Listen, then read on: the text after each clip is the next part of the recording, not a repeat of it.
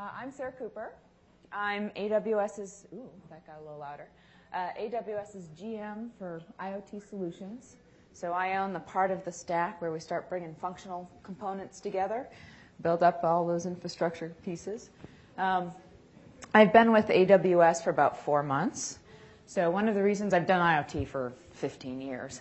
But one of the reasons that AWS was such an attractive employer was a lot of what we're going to talk about today, which is that devices, which used to be out in the field, well, they are out in the field for 10 to 15 years.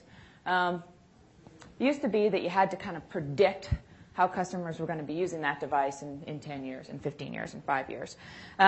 Technology, I don't know how many of you are using the same cell phone from 5 years ago. I've gone through about 6. So that's not how technology works anymore.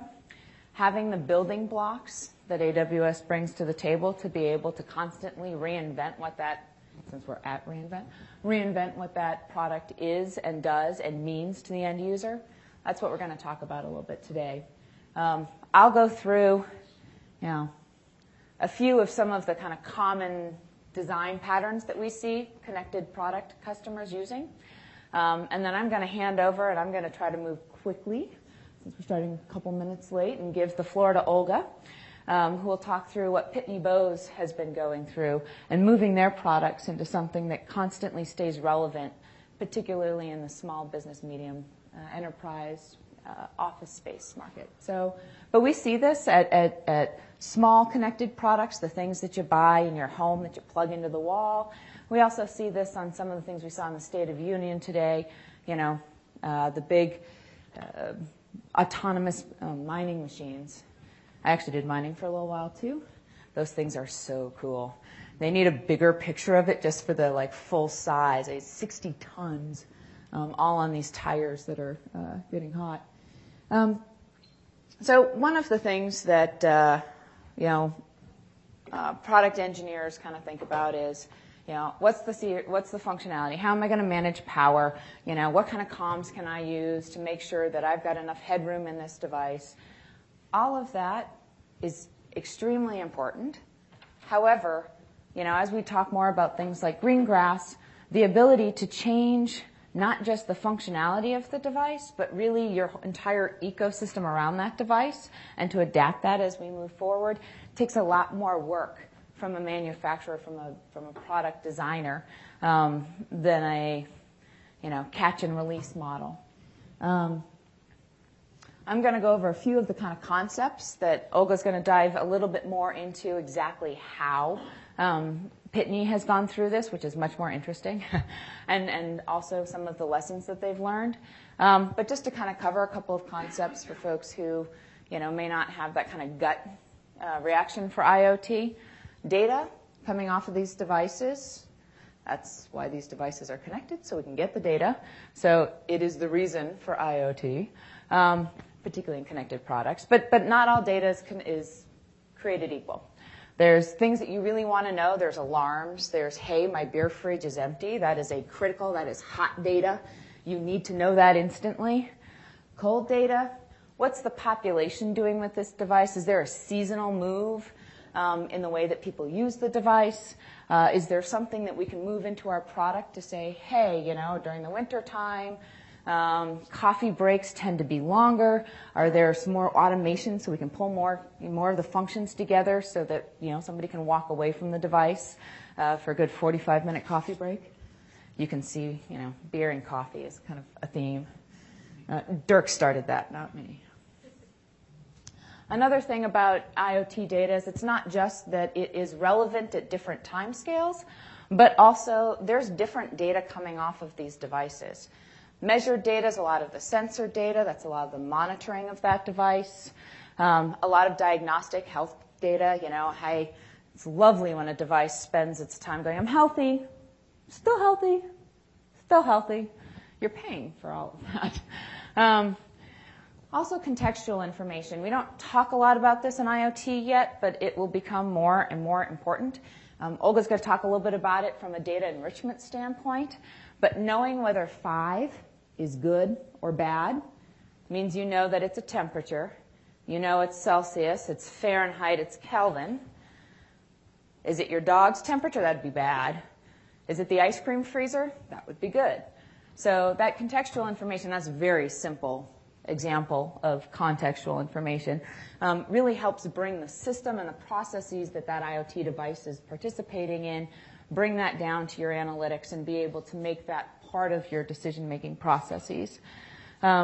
That data doesn't tend to be hot data, and the reason is it's about coordinating across that system. There's some time extrapolation. There's a lot of analytics that need to happen to really bring in the core pieces of those contexts. Derived data, that's, again, kind of the actions, the insights that you put over a large data set. So this is, I've sort of generally put that into temperature categories. Of course, there's some derived data optimizations on drill heads for oil, which has to be done in, I think 20 microseconds, and you've already missed your SLA.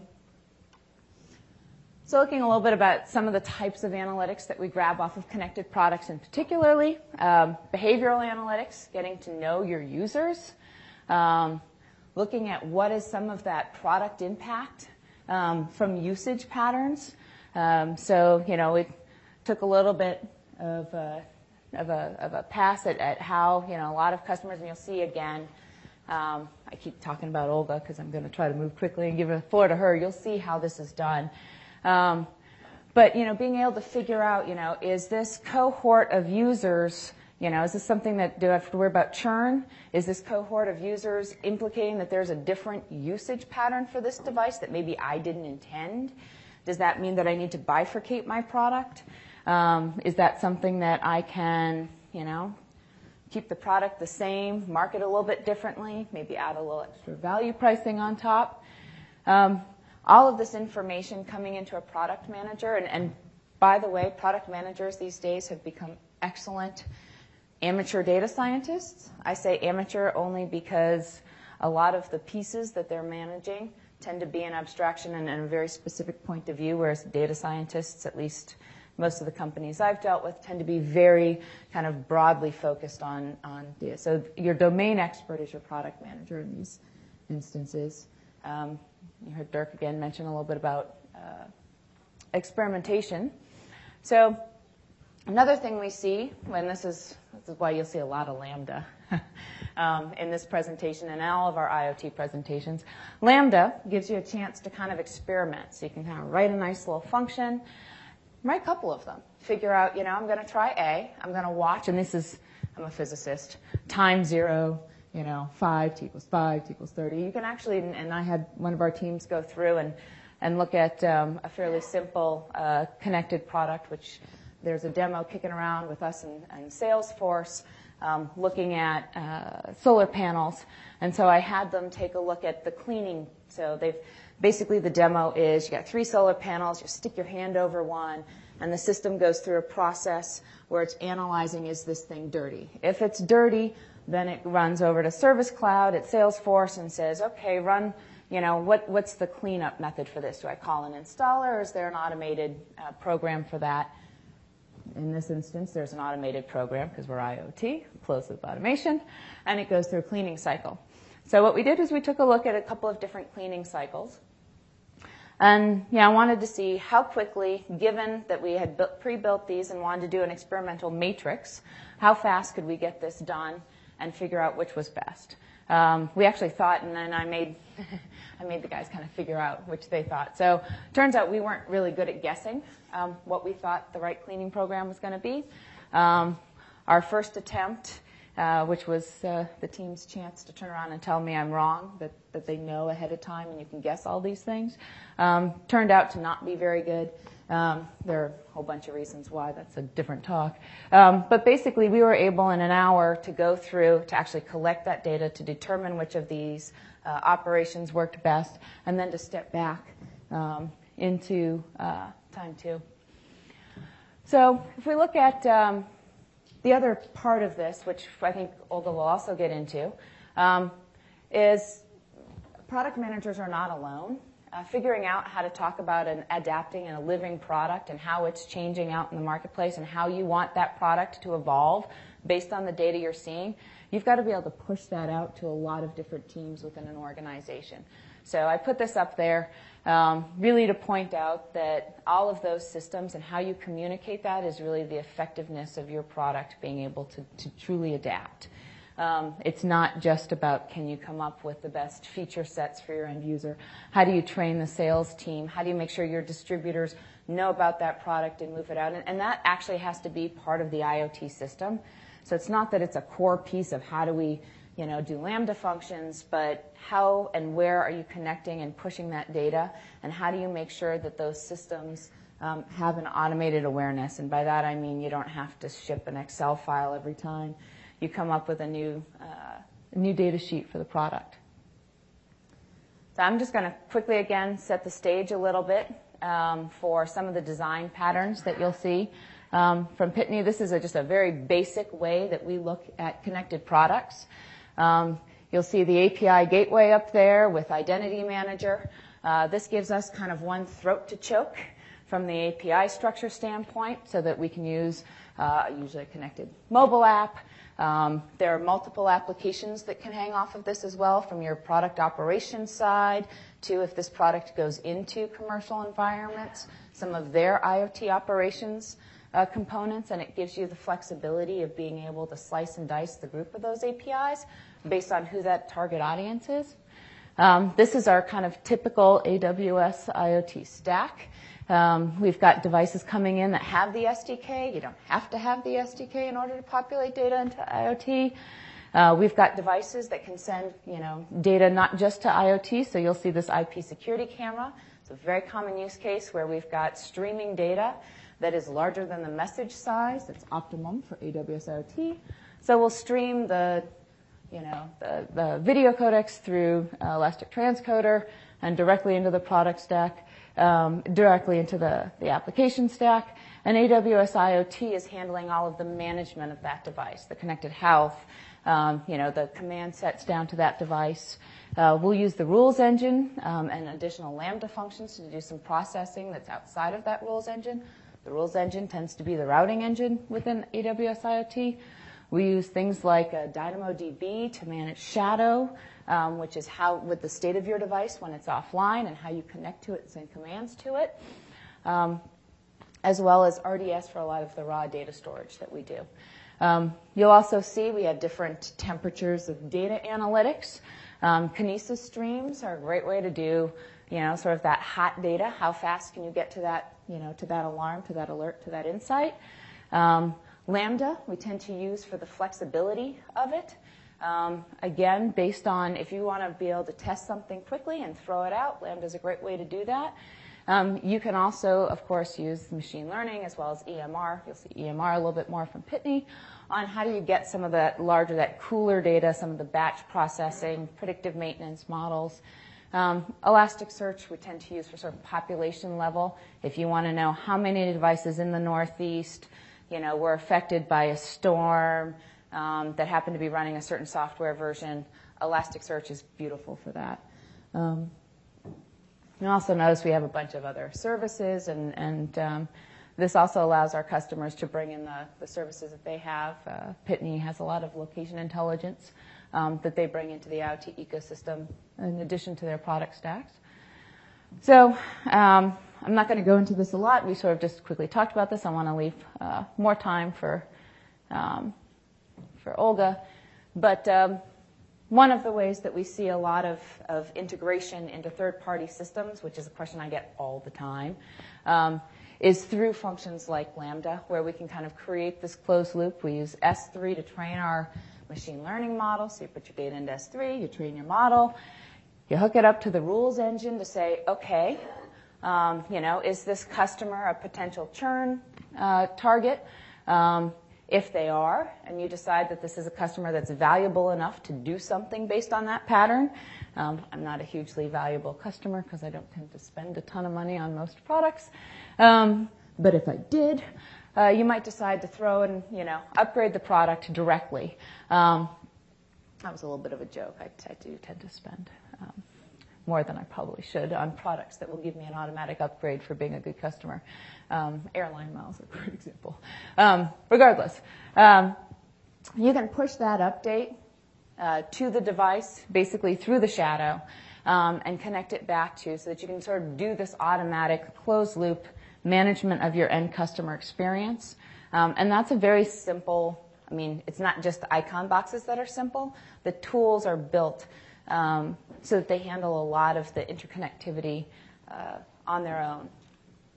So, enough from me. I'll bring up Olga Lagunova, talk from Pitney Bowes, and I'll let you move on to the next slide when you want to. Can you hear me now? All right. I'm going to give you a video. Do you enjoy it? It's 30 seconds.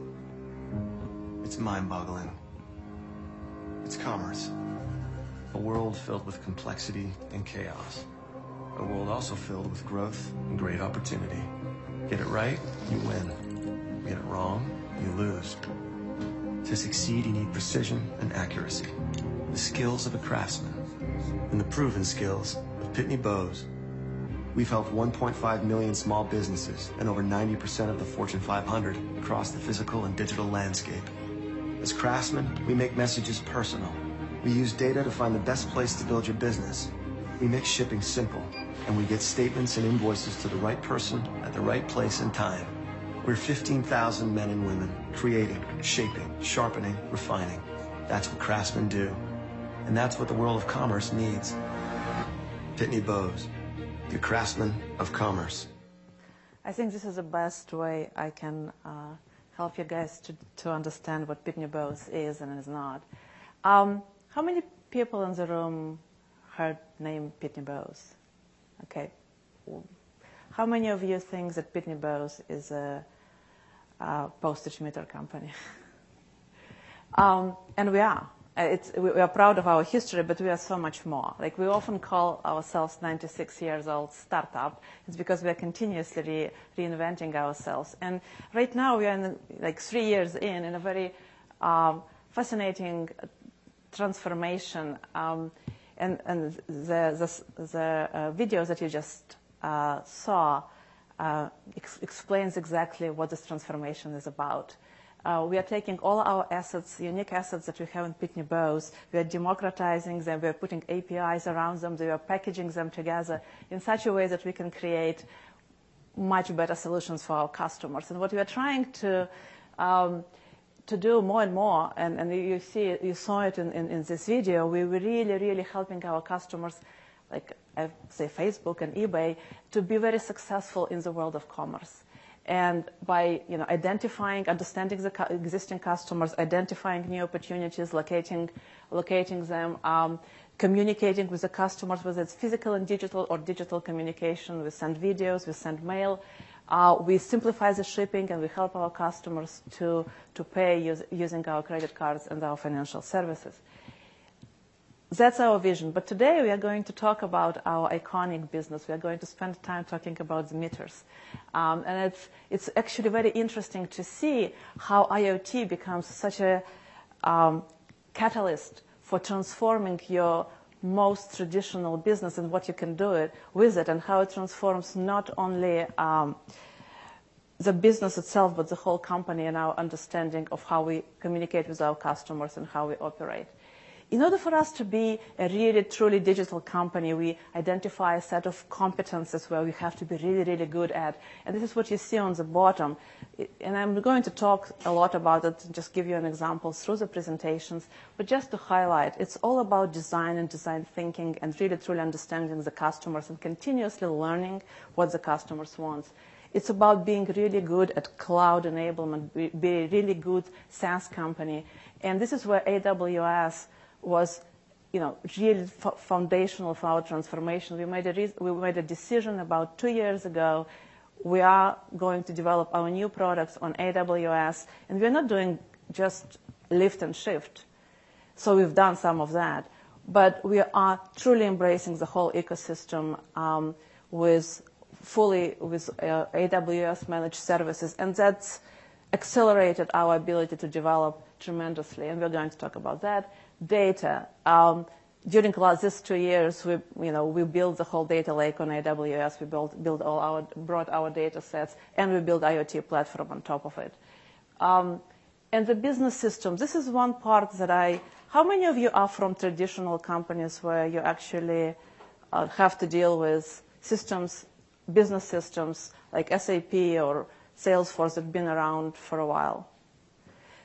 So part of it is when you're building an IoT system, you have to be really, really good at connecting to these business systems. Not only you have to be able to efficiently sell your devices, and that requires integration with sales and marketing, you want to be really good at understanding your customers and feeding this information to your marketing team. You also need to be very, good with integrating with client care, with the field services, right? There is a whole ecosystem of the business systems. And sometimes it's not easy to do. So one of the things that we have done is really abstracting this layer of business systems so we can build our solutions and they can be really integrated in a very good and strong way, and we can do it very fast. The only one other thing I want to mention here, because it's relevant to what we're going to talk about, is APIs. One of the decisions that we've made 3 years ago, it's all about API. It's API first. So everything that we do, from our core competencies to business systems, are abstracted through APIs, and this allows us to move and create new solutions faster. So this is what we are going to talk about today. Again, our iconic business. This is our customer, real customer, looking at one of our postage meters. This is a small one. This is the existing device. So if you look at it, it's not a very glamorous environment. The typical customers that we deal with, it's mom and pop shops. It could be your dentist office. It could be a lawyer office, right? So when you walk into your dentist office and you see a friendly receptionist, that's the person that usually uses these devices. So there is no IT, there is no... and these devices have been around for 7 years. So what we thought was simple 7 years ago, I don't think we would consider simple now. Things changed.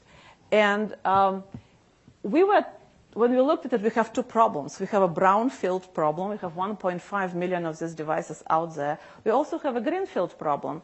We are building new devices. We are getting them to the market. They're providing exciting functionalities that we know our customers want and need.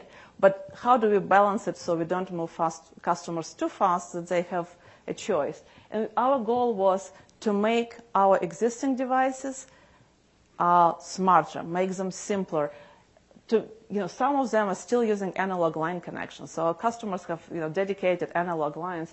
We wanted to move them to modern world. Like, how do you do that? So we can upgrade the systems. We can understand what the customers are doing better. So we can give them recommendations how to save money. So we can we could help them if there is a problem. Immediately send them an email, say, we detected a problem. Here is a video that is going to help you to solve this problem. Very simple things like that, but we couldn't do it with analog connections. So we're going to talk about that a little bit. One of the things that we are very proud of is our design thinking that we really implemented through the whole company. We have a really fantastic and strong UX team. So every time when we think about we're going to do something new, our UX team hit the road. And this is just an example. This is our folks out there talking to the different customers. We did about all around the world, just trying to understand what would be the best way to deliver this new functionality, whether in the brownfield or a greenfield, existing devices or new devices. Brownfield, right? We talked about a little bit the problem, analog lines. We don't know what the customers are doing. They're connecting once a month. If they have a problem, how can we help them to solve the problem better? So we partnered to solve this type of problems. We partnered with a company called Electric Imp. I don't know how many of you do know about this company. Fantastic partner for us. They provide a combination of a software and hardware solution. So this dongle that you see in this blue circle is how we connect our devices, existing devices, connected to LAN or Wi-Fi, and there is a cloud component that facilitates telemetry and also execution of the commands and communication with the devices. We use that as a way to connect the devices, and then we build the whole infrastructure, IoT, data processing on AWS with all the applications running on AWS, and I'll show you how that works in the details. The one thing that I want to mention again, when you're doing something with your 1.5 million existing customers, the one thing you want to do is do no harm, right? What you cannot do is try to simplify their life and give them something that is so difficult to do that they cannot complete the tasks. This is a very cool way to connect the devices. This dongle does not have any keypads or anything like that. How do you program it? So Electric Imp has a technology called Blink Up.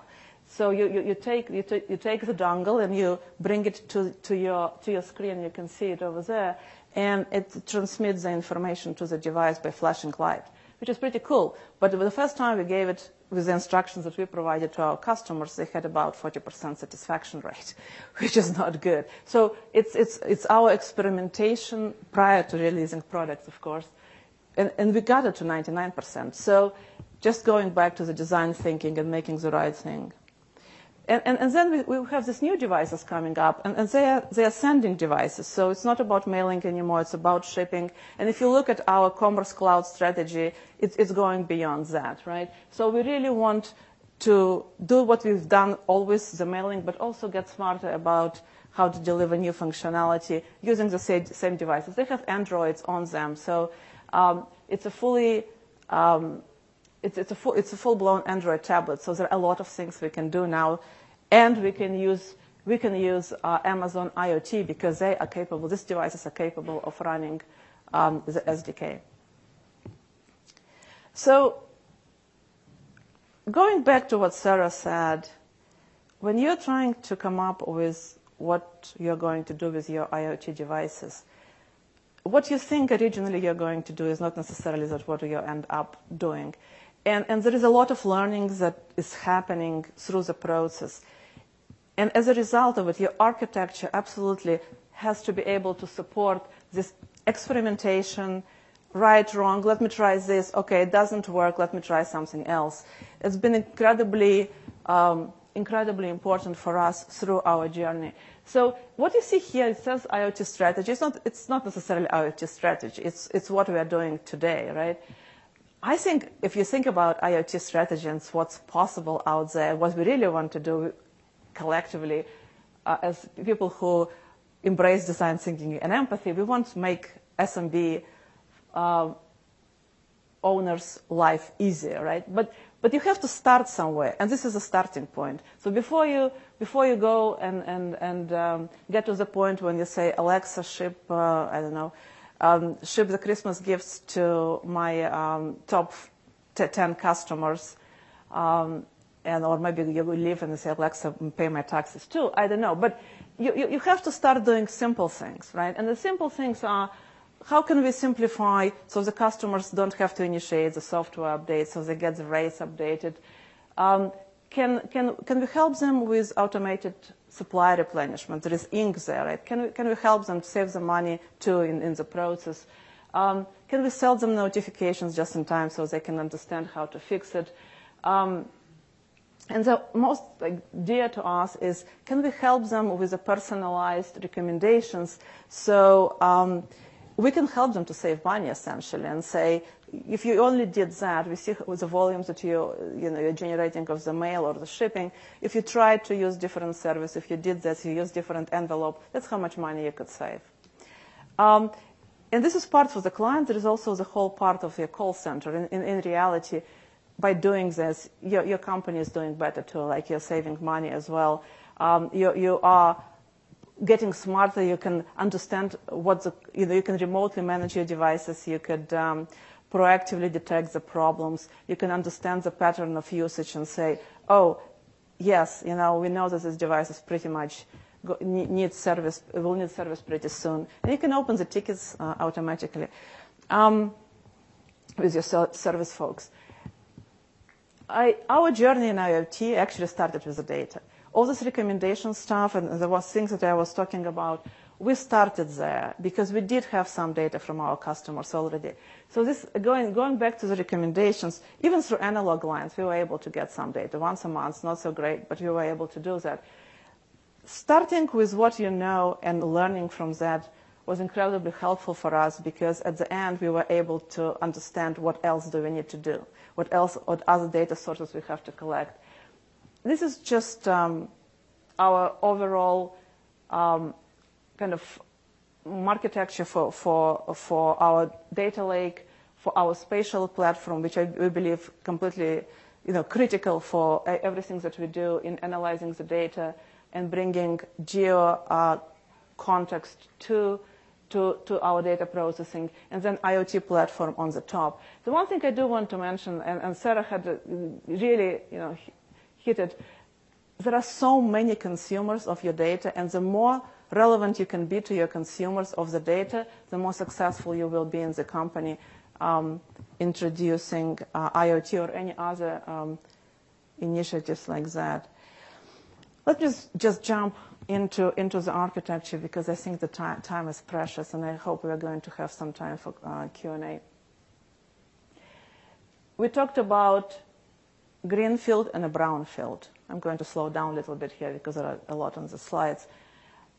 The first slide, I'm just going to show you how the architecture for our brown field deployment looks like.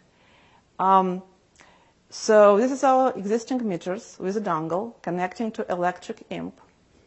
Electric Imp has its own secured private protocol. There is a certificate which pretty much is embedded in the physical device. By the way, we are printing money, so it's really, really important for us to be very, very secure in all our communications.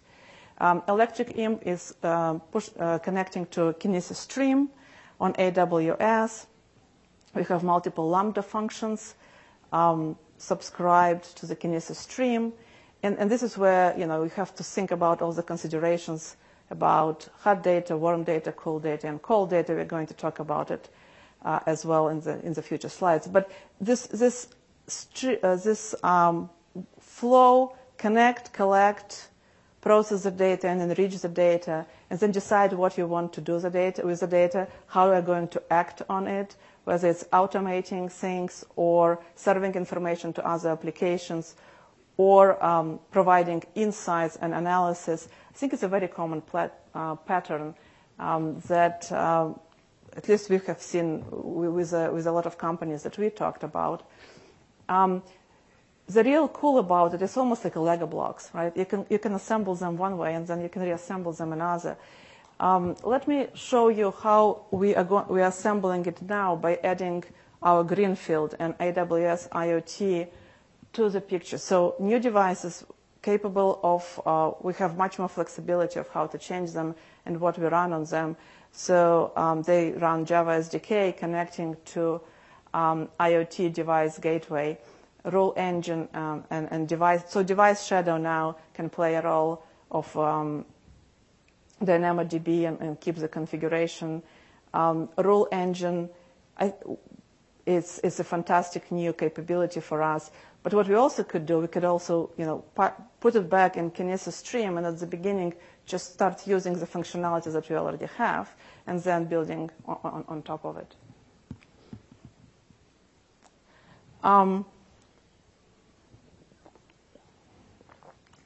Just going a little bit into details. The one thing I did want to mention, the whole process for us of going from concept of providing IoT for our existing devices, for the brownfield, to actually building the whole software part of it and getting it into the market took about 7 months. I don't think we would be able to do it without AWS. It was just such an accelerator of everything that we've done. And I just, Surya, wave your hands. We have Surya Sagi, who is sitting in front, and we'll bring him later on stage. But Surya is Surya runs the development team who does Big Data Lake and our data platform and also our IoT platform. So if you have more questions at the end, we'll be happy to go into as many details as you want technically. we talked about a lot of this functionality already. The one thing that, just let's talk about Greenfield a little bit. For the Greenfield connections, we're using MQTT protocol between devices and AWS IoT. It's secure communication using X509 certificate. I think I pretty much talked about majority of the way we connect already.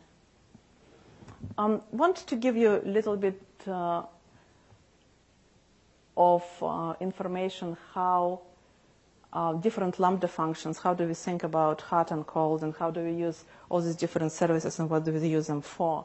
So all the configuration information from the devices, we are storing it in the brown field. We are storing it in DynamoDB. It's all JSON format, so if we want to plug in new devices that have completely different configuration, we can do it easily. Elasticsearch, back to what Sarah was saying, we're using Elasticsearch to do ad hoc queries. Elasticsearch is fantastic for things like that. So if we want to know how many meters came online yesterday, how many meters were experiencing problem, this ad hoc queries we are running against Elasticsearch, and it does save us a lot of money. It's more expensive to do it with DynamoDB.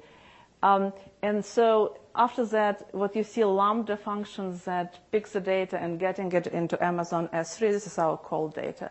This data goes later into the data lake, so we could do additional analysis, additional analytics with all the data that we are bringing in, contextual geo data, data about our customers, data about our customers, so we can bring it all together and provide really good personalized insights to our customers. We can provide recommendations to our services folks, client care, and the product management, to be honest, how our customers are using products and what does and what doesn't work.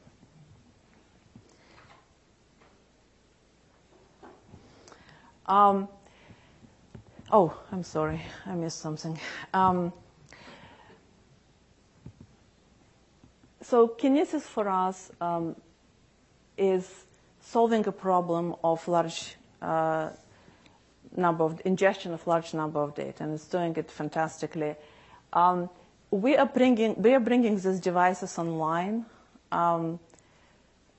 in not all of 1.5 million at the same time, right? It comes in waves. We're only using Kinesis as much as we need. We're only using Lambda as much as we need. Again, it's a very cost-efficient way for us to process the data and also to experiment. So I'm going to give you a couple of examples here. Don't know if you're going to attempt doing the similar things, but it's been really a life-saving experience for us. And then I think it's also goes and illustrates how flexible this architecture is. I think I've been in this business for a long time, and you look how easy it is now to combine these Lego pieces. We never had anything like that before. So one thing that we have in Kinesis, we keep data for 7 days, right?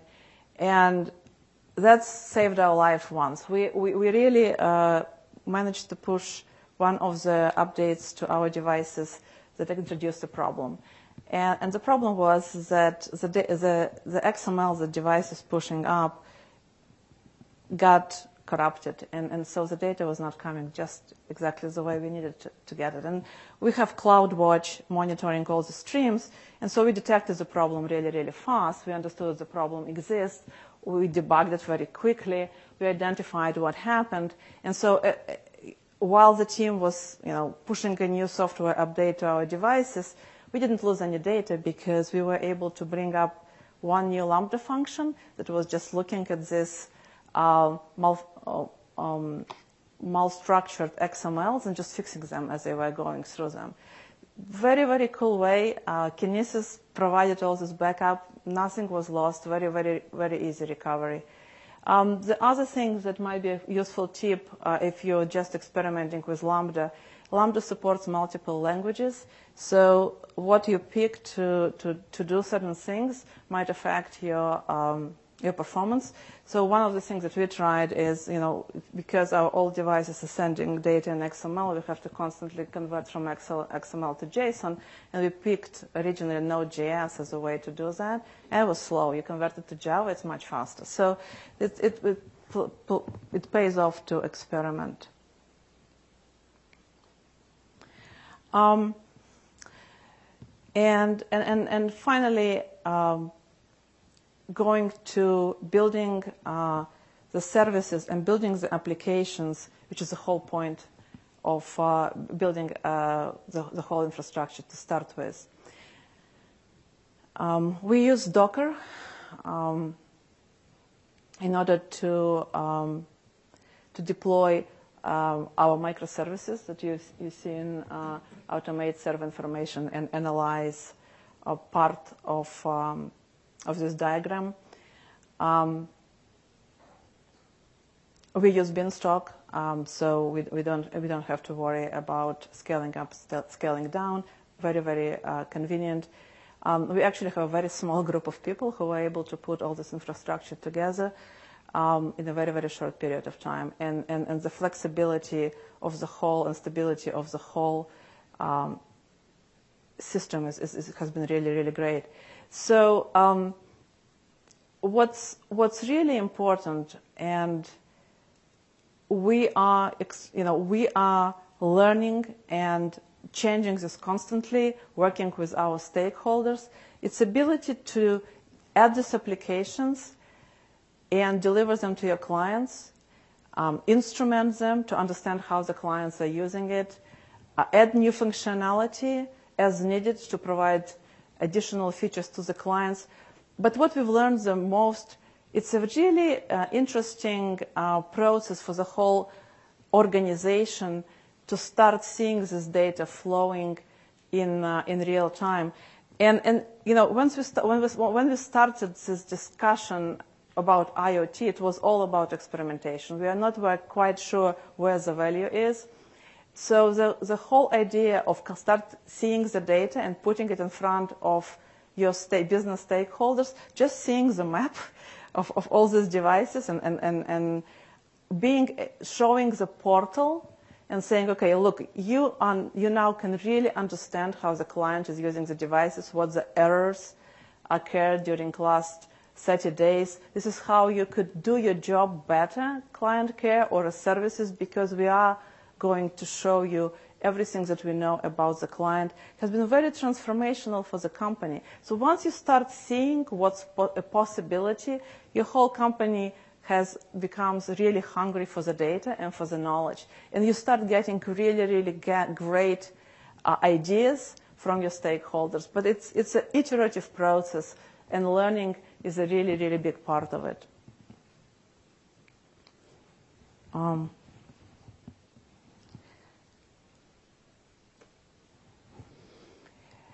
That speaks to this last point. This process of collecting data, enriching data, analyzing, deliver insights, act and automate, it's all goes in circle, and every single part of the organization is transforming and learning as part of it. Since we've been on this journey, I just wanted to tell you, not just because we're a great company, which we are, but I think it just indicates how industry really reacts to successful IoT implementation. We had, a lot of awards, and from IoT World Congress for SmartLink implementation, for our design thinking approach, for our use of winner of the Innovator Awards at Octane. A lot of this stuff is really done through with the help of our partners. A lot of success that we had was learning from the customers, learning from our partners like AWS, like Apigee, or Okta. The whole learning experience for us, I think it's part of our DNA now, and I think that's why we are really, really proud of what we were able to accomplish. Sarah, do you want to add anything? I was sending out a tweet. And apparently I can't walk upstairs. Yeah, and I just wanted to kind of quickly, we've heard a lot with the State of the Union, kind of talking about things like, there we go. Things like green grass, and the new console and some dashboards that we're coming out with, as well as the enterprise button. All of these are announcements that came out and kind of feed into the concept of living products. Green grass takes the flexibility of Lambda, that flexibility, the agility to be able to do those changes, takes that same programming model and puts that local. Now all of your cloud devs can do that same functionality down on the device. Also provides a local shadow and some of that rules capability. Dashboards, as Olga pushed out, there's a lot of folks who have a stake in IoT, making sure that the data that we're providing and that we're helping to support has that context for each of those different stakeholders. We're looking at how can we expand what we do and how we present data and the tools that we provide folks like Pitney Bowes to be able to do that more quickly out of the box.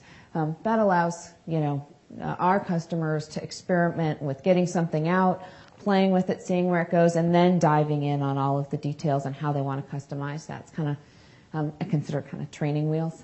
An enterprise button is just cool.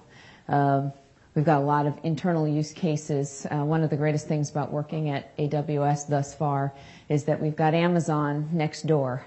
And so when I say, hey, what are we going to use enterprise button for? Beer's cool. But I really like something that, has a humanitarian impact. Go around and I knock on a few doors, and soon enough, somebody in supply chain says, hey, could we use it to do this? So you'll see more and more from us on how to use some of these things.